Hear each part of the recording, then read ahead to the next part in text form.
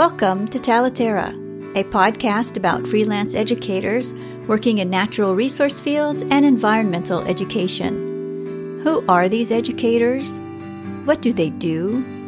Join me, and let's find out together. This is your host, Tanya Marion.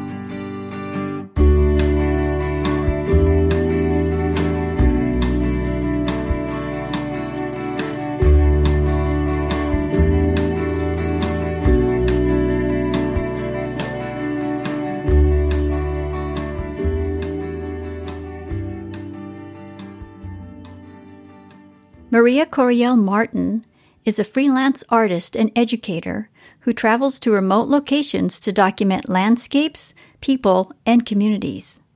This week she leaves on her next big adventure to Alaska. Earlier this week, Maria took a break from packing to discuss her work. How did Maria become an expeditionary artist? What is the focus of her current project? How did she build her career and her audience? Let's find out. Maria, thank you so much. This is a very busy week for you. Thank you for taking the time to stop by and chat before you embark on your next adventure. If you could introduce yourself to listeners. Sure, absolutely. Well, my name is Maria Coriel Martin, and I'm an expeditionary artist. And one thing I always like to encourage people is they can make up their own job title. I came up with being an expeditionary artist while I was still in college. I went to Carleton College in Northfield, Minnesota. I'm born and raised in Seattle. But I developed my idea of being an expeditionary artist based on my passion for art, science, and education, and then also learning about the history of artists whose role was to travel and explore and paint and help to record, where their work was really a mix of being artists and scientists and often cartographers. There's this real ground of natural history that inspired me, the idea of work by hand, helping to share our experiences. And so as an expeditionary artist, my work has a few different sort of components. My passion really is going into the field and collaborating with scientists to help tell their stories. And especially with climate change, I've been focused on the polar and glaciated regions for about 15 years now. And so that's one aspect where I go into the field. I'm field sketching, taking audio recordings, playing a little bit with photography, develop this work in my studio for exhibit. And then I also have a big educational component. So I give workshops and presentations and work with school programs and to offer educator development. So there's a real strong education component for me in addition to the fine art.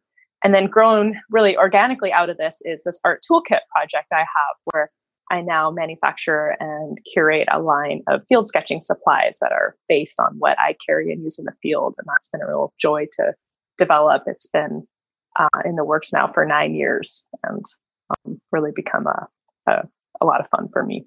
So that's big parts of my work there. Mm-hmm. Yes, and I can say as the owner of your art toolkit and the mini palettes and now soon to be demi palettes, It's a very practical kit, and it is a lot of fun. And I think that's a wonderful thing that you do to introduce art to new audiences and to make it so accessible and also so fun. Well, that's a big part of my mission. And for me, I've always loved the idea of just exploring the world through art. And I love to go out and sit and explore and really engage all my senses while I'm outside with my sketchbook. And part of the art toolkit, my education part, is I really want to empower and inspire other people as well with the tools and techniques to offer that experience for them as well. So not just something I get to do, but help others to empower others to go outside with their tools. You traveled the world on the fellowship after college. And how did you select your locations? Yeah, well, Carleton College is part of a network of 50 colleges that can nominate students for what's called the Watson Fellowship. It was founded by Thomas J. Watson, the founder of IBM, I think in 1965 or 68. And the idea behind the fellowship is for select students to follow their dreams around the world. And there's general rules, which is it can't be academically affiliated with an academic institution. You have to leave your home country and the United States for a year, so you can't go home. And so they really want you to push yourself and explore something you're passionate about. And so I knew I really wanted to go explore various remote regions. And so part of my dream was taking a look at a map and trying to find various far-flung spots where I might want to paint and have really dramatically different climates and environments. So I began with French Polynesia, the Marquesas Islands, which are in the middle of the South Pacific. And then my next spot was Tibet, wanting to get up to the western high Tibetan plateau, followed by Mali, West Africa, where I'd done some study abroads in college, studying French and culture and local languages. I wanted to go visit the Tuareg in the Sahel. And then finally, I originally was going to go to Baffin Island, and then a scientist friend of mine helped inspire me to go to Greenland instead, which is where I finished my fellowship. The work that you created for this 1 year, was it on exhibition? Is it online? Oh, that's a terrific question. I may still have some field sketches on my website, and we've had a new website in the works for years. I'll have to take a little review, and maybe I can send you a link. Mm-hmm. Years ago, I had more exhibits related to it, and that fellowship was in 2004, 2005. And I did have one of my first exhibitions on that trip where I had a museum residency in Greenland, the Upernavik Museum on the northwest coast. So they gave me a residency and I had my own show before I left, which was really lovely, inspired by observing the spring melt of the sea ice and my experiences exploring the region. Every time I've gone to your website and of course I get your newsletter, my impression is that you've been a freelance artist and educator this entire time. Is that correct? And if it so, why did you choose to be a freelance educator? Oh, that's a wonderful question. I was on my fellowship, traveling the world for a year, and I came home and kind of had this, or even anticipating coming home time yet, this existential crisis of, I don't want to stop doing my project of exploring remote regions through art. I'm really enjoying what I'm doing. And so coming home, I came home, spent one night with my parents, and my brother immediately invited me out to live with him on Bainbridge Island, where he had very low rent on kind of a house sitting gig, and said, "You don't want to come out, and there's an extra little studio apartment where you can sleep." And I said, "That sounds like a great idea." So from the start, I had very low overhead, which helped me with this sort of freelance lifestyle. But it wasn't really a conscious thought of, I'm not going to go get a job. It was just, I'm going to continue doing my work and one way or another, cobble together, income out of it. Yes, you've managed to be able to keep doing what you're doing, which is fantastic. You participated in fairs and you teach workshops and you create exhibitions and you've experimented with several models of sustainability. Are there any models that you no longer do? Any venues or events that you no longer do? Oh, quite a few. And, starting out, I want to say that I have a really terrific, both supportive family and network of creative friends. And so coming back from my Watson Fellowship, a lot of us would try and do work together. In particular, there's some remarkable multimedia storytellers named Benj Drummond and Sarah Joy Steele.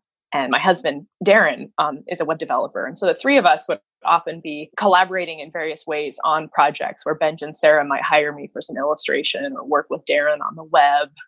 And other friends of mine would hire me for some graphic design. So using my network of creative friends really helped me with some of the initial, like, how am I going to make money? Because we'd have little paychecks coming in and out. And since then, I stopped advertising graphic design a long time ago. I stopped, for the most part, taking commissions. I used to do more commissioned paintings. I used to do oil painting, in fact, and sold all my oil paints about 10 years ago to really focus on watercolor, which was really much more aligned with my vision and values. And cobbled in art fairs and found that sort of encouraged me to do a certain type of work that I wasn't as interested in. But I did some for, 3 to 5 years. I used to take more teaching gigs, never a full-time gig, but those really helped with my income for a period of time. I think early in every person's career, you need to balance what's going to make you money and what's going to move you forward professionally. And I was doing a lot of searching. I didn't have a template to follow for what is going to be my work. So I had to feel that out for myself and what felt more sustainable. Of the activities that you do now, how do they advance your work and your mission as a science communicator?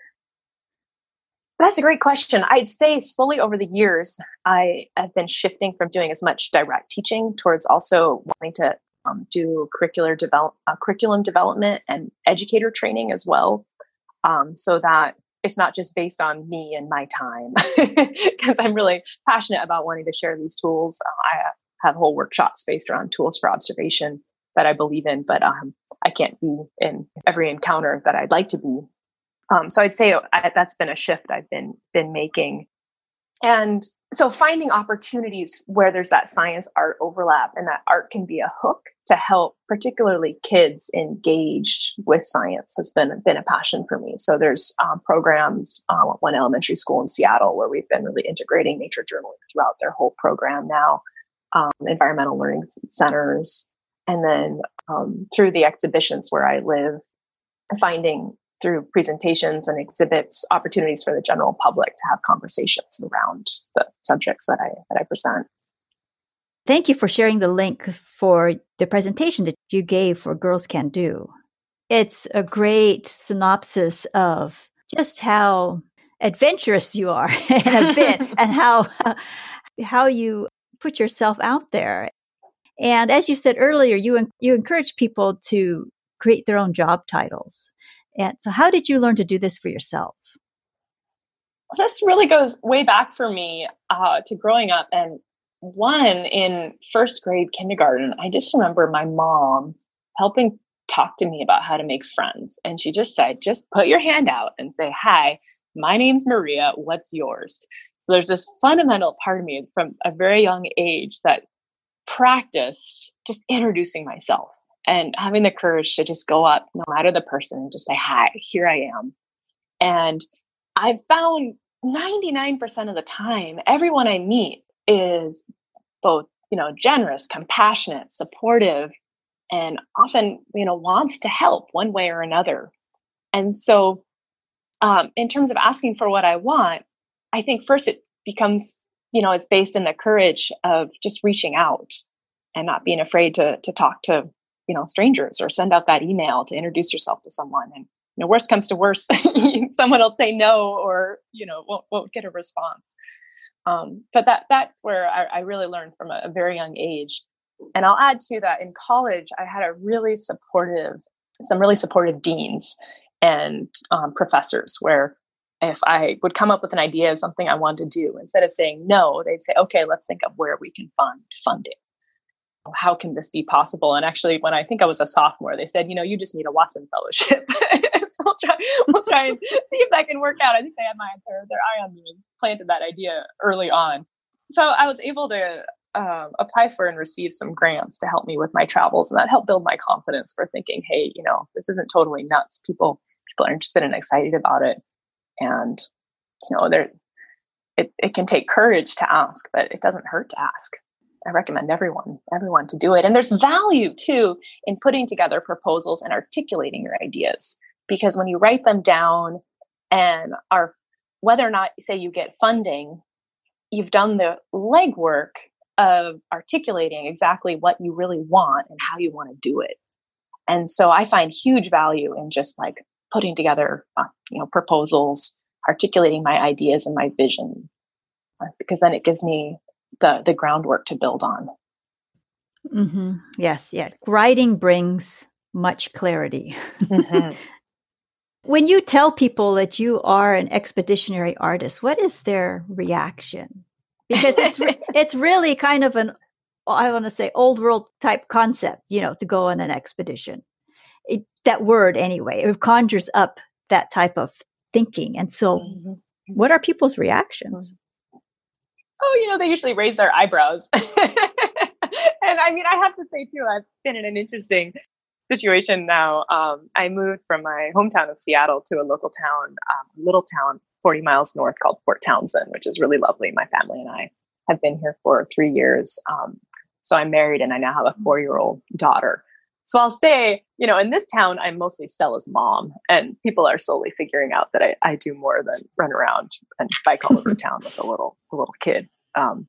So I had my first big exhibit here this winter, and it felt like my coming out party of, oh, this is what I do. That was, I'd say I'm on a big expedition once a year, every other year. And I do spend a lot of time in my studio, and, which is our extra large spare room in our house. And, I also lead a very quiet life in my little world at home. What is the expedition that you're going on this week? This week, I'm heading up to Utqiagvik, which is formerly Barrow on the North Slope in the Arctic of Alaska, to take a boat out to a little island called Cooper Island, which is 25 miles offshore, to join scientist, biologist George Devoki. And I'll be working with a science educator, friend of mine, Katie Morrison, who I met through school in Seattle years ago. And George has been studying guillemots, a seabird, on this island now for 45 years. This is his 45th consecutive summer. And over this period, he's got this remarkable extended data set and has observed terrific changes biologically, changes with the birds and their diets and the population. There's the climate data, the atmospheric data. And then there's also his personal experiences of the changes the island has gone through with the warming climate over these past 45 years. So he's a remarkable man, and it's a remarkable story that Katie and I are working to help share through art. How will you document this change, this 45-year change, as you will be there for 2 weeks? Will you work live in place, but will you also be painting from photographs and from historical records as well? Yeah, that's a great question, Tanya. I envision this as at least a 2-year project. So in the field work for me is really an opportunity to gather. You can imagine me kind of as a scientist gathering data. I'm collecting all my impressions. I call it my palette of place, my colors, my experiences, sketching, audio. We'll be also interviewing both George and other influential people with the project while up in the region, Katie and myself. So I'll be mostly sketching everything I see and experience as quickly as possible. And then coming home to my studio will be a chance to begin to process everything. And right now we're exploring possibilities for exhibitions in 2020, where we can bring together and give me time to develop studio work and put together vignettes for presentations and the web. And Katie and I also have the vision of a children's story that we'd like to put together. So there's a lot in the works, and the field work is the foundation for it all. So down the road in the studio, I may very well work some from historical photos, satellite data. I'm not sure yet. I have to go up to the field first and see where that work leads me. Yeah. An exhibition next year with this data set and his story, I think would be especially important in the fact that it is Earth Day's 50th anniversary next year. Mm-hmm. And so that's a big story for a landmark anniversary. Oh, thanks for bringing that to my attention. Mm-hmm. I wasn't aware of that, but that's some nice synchronicity. I have a painting question, if I may ask. You paint with a lot of white and light grays and soft blues and soft grays. I don't want you to give away any secrets, but do you have your own favorite mix, or do you not mix your grays and your whites and your blues until you're actually in place? So I have what's called a limited palette I use, especially in my studio. So I have about 4 to 5 colors that many of my paintings are painted with the same set. So it's like there's harmony throughout the body of work, and it's also inspired from my field time. I do love the quiet of grays, the atmosphere. A lot of what I'm trying to capture in my work in the studio is the emotional sense of regions, and create a little window to these places that I hope can be a point of empathy for people to become interested. And I'll say a little background. When a big influence in me becoming an artist was living in Tokyo, Japan with my family when I was in 6th grade for 7 months. And my father was teaching there, and I lived down the street from a traditional paintbrush, calligraphy brush maker. And so I paint almost predominantly with his paintbrushes, which we're still in touch today. Feels a bit like my fairy art godfather. And I think Japan has influenced me with some of the aesthetics of quiet and space, which so much of their art tradition does beautifully. How you can say more with less at times.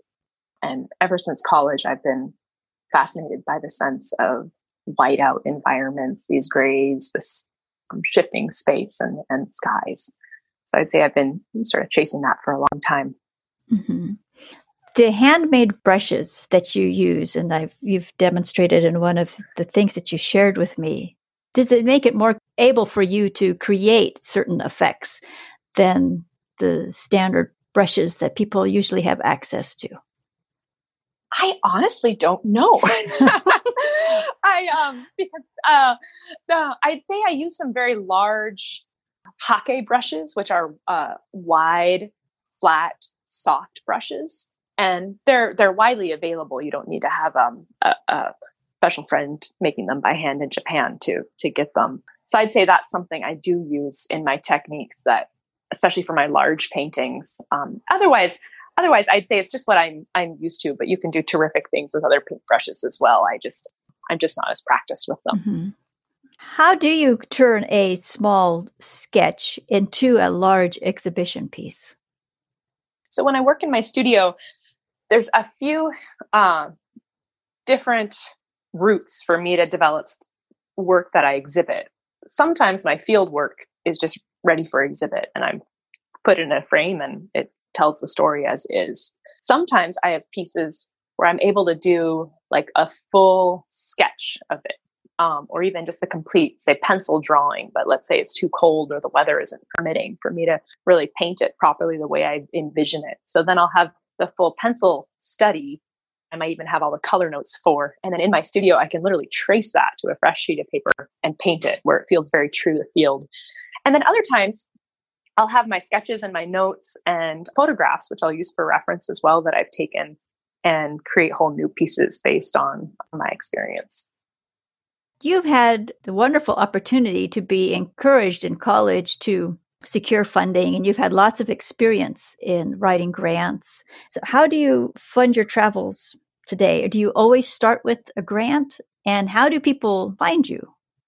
Yeah, I think funding is a puzzle. And past expeditions both have come up now through, persistence and long-term vision,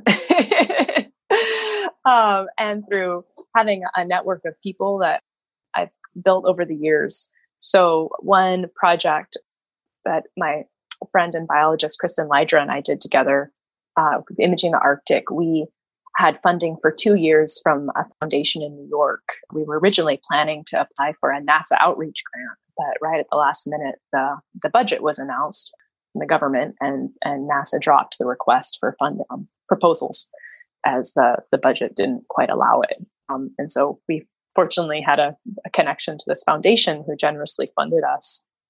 Other expeditions, I was able to go down to Antarctica to a friend on a ship with an extra berth who called me up and said, "Maria, you want to come with me and be a guest artist? And I've got enough frequent flyers to fly you down." And I said, "Oh my goodness." She said, "Let me know within 24 hours. Oh. I was newly pregnant at the time. And I said, "This sounds like fun." And I said, yes. He's gone for a month.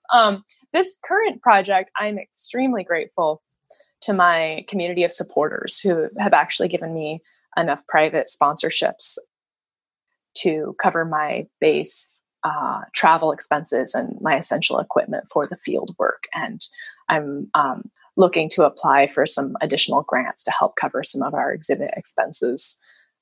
But I'm really grateful to the supporters. So one thing I do is send people postcards from the field at certain sponsorship levels, and have some other things I give to folks who'd like to become a sponsor. And so that's helping make this trip possible. Yes. And so you're still seeking sponsors for this trip, or has? Oh, Depends. All sponsors get a postcard from the field, so I'm accepting sponsors, I think, through Friday. Okay.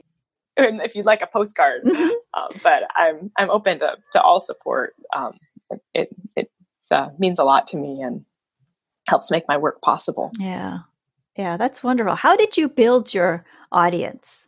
Did you start off with an email list? Was it your blog came first? Did you do a newsletter first? How did this all come to be? Yeah, I started my mailing list right back when I first came back from my Watson Fellowship in 2005. And I put together a presentation and rented a room at REI and invited everyone I knew to come to an evening presentation and sort of little art show. I framed up some of my pieces and brought my sketches and used my extended network through family and friends. And ever since then, I've always had a book where people at any event can leave their email and a name and join my list. And I think it's a really valuable way to stay connected with people. And I always encourage people to maintain a mailing list. I think there's other ways to follow and stay connected these days, let's say Instagram or Facebook. But a mailing list is really personal. And I just love that I've been able to stay connected and maintain correspondences with people for like 15 years now and continue to grow it. So I'd say through events and, have a sign up on my website and through my Art Toolkit project, it's slowly grown. Yeah. Do more people go to your blog, or do more people come to you through Facebook? That's a great question. I think I tend to be, I've been growing more active on Instagram, and I do try to blog about once a month. Motherhood is a whole other conversation. And I'd say really slowed down some of my work on the whole blogging front for a couple of years. And I'm kind of re-engaging with all that. But that's a whole other conversation. Mm-hmm. I'll ask you a question that I ask many of my guests. What is your earliest memory of enjoying nature? Oh, that's a terrific question. I've never been asked that before. It's hard for me to pinpoint just one. We have my parents' house has a terrific garden. So I spent a lot of time running around outside in the garden and exploring our whole neighborhood. I have a memory of going out hiking with my family, not wanting to walk, I think, them having to pick me up. But when I think about that question, just what comes to mind is the emerald green of, being out in the grass and listening to water. The Northwest is really in my system of our salt water and evergreen trees and mountains that I've really grown up with, and continues to be part of what makes me feel at home. Yeah. Yeah. And also, when did you realize nature was important to you?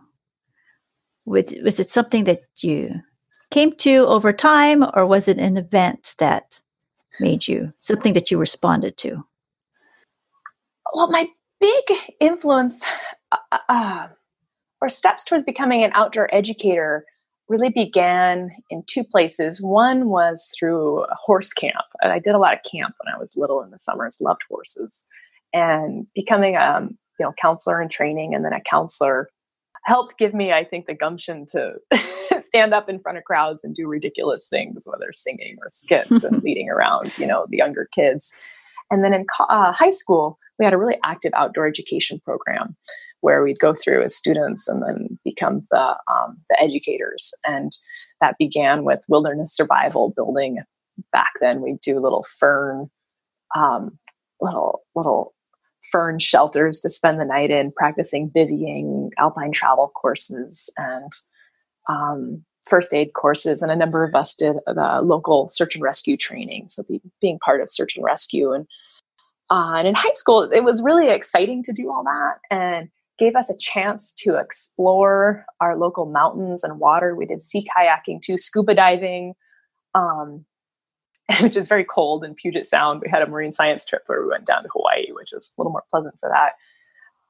But I'd say having those experiences as a high schooler, it was a confidence builder. And I really fell in love with sort of the exuberance you could have outdoors and the passion for learning all the neat little things, paying attention to the flowers and the trees and learning to read maps. And my parents were more comfortable letting me go off backpacking with friends for 3 nights than, staying out past 9 p.m. in the city. Today, so many people live in an urban environment where nature it's a mix. It's not so prevalent, but then it also is prevalent if you look, or if you encourage people to look at what is occurring in the urban environment. What do you think would help make connections between people and nature?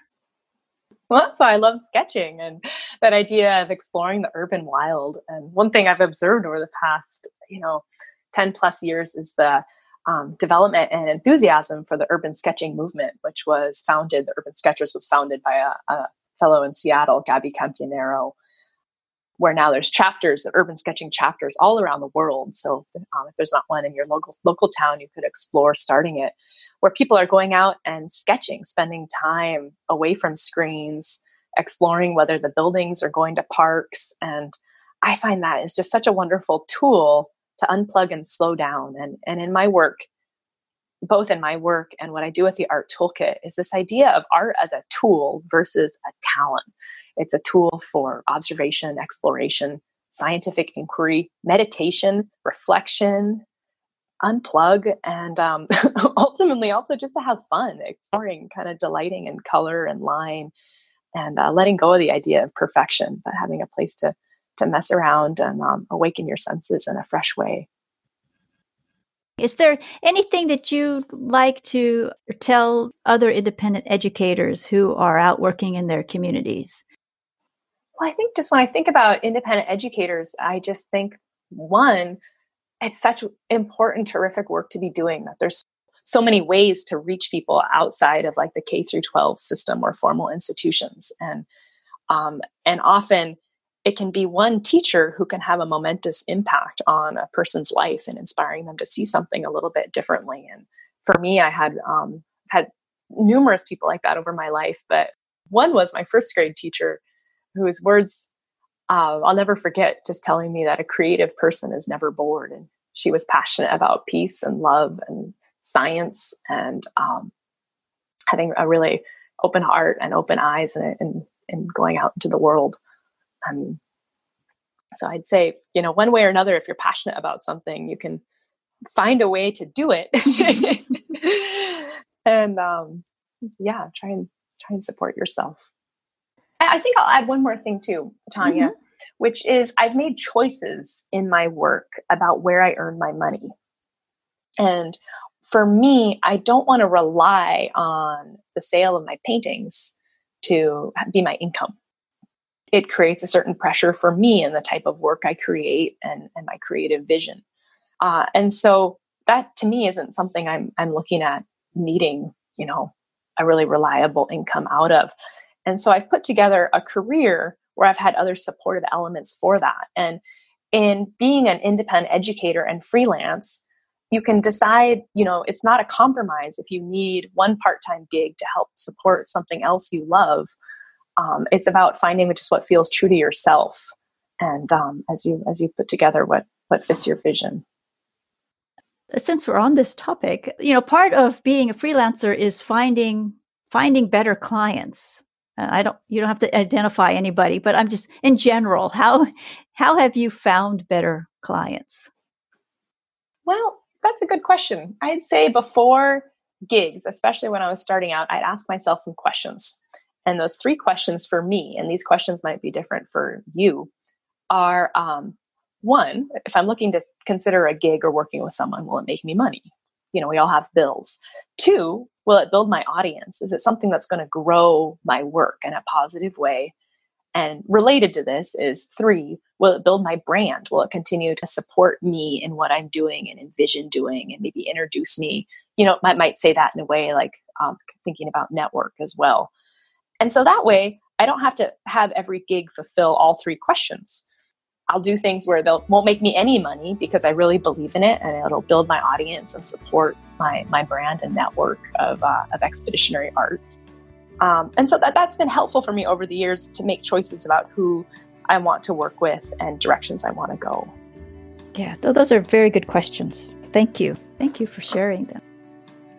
Well, Maria, I will let you go. Thank you so much for your time this morning and such a busy week. And I wish you much success over the next 2 weeks. Where can people follow you? Yep, they can follow me online on my website, expeditionaryart.com. And I'm also on Instagram. I have 2 accounts, at Expeditionary Art and at Art Toolkit. Okay. And your posts from your next adventure will be on Expeditionary Art, most likely? Yep, most likely. Most likely? Okay. And on my website.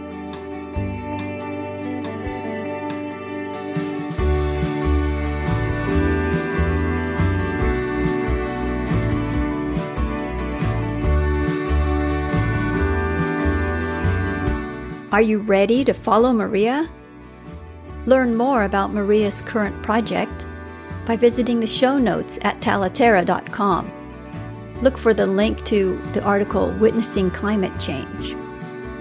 You'll also find in the show notes Maria's presentation for the organization Girls Can Do, as well as her article about nature journaling with kids. And to review, you can follow Maria on Instagram at Expeditionary Art and at Art Toolkit.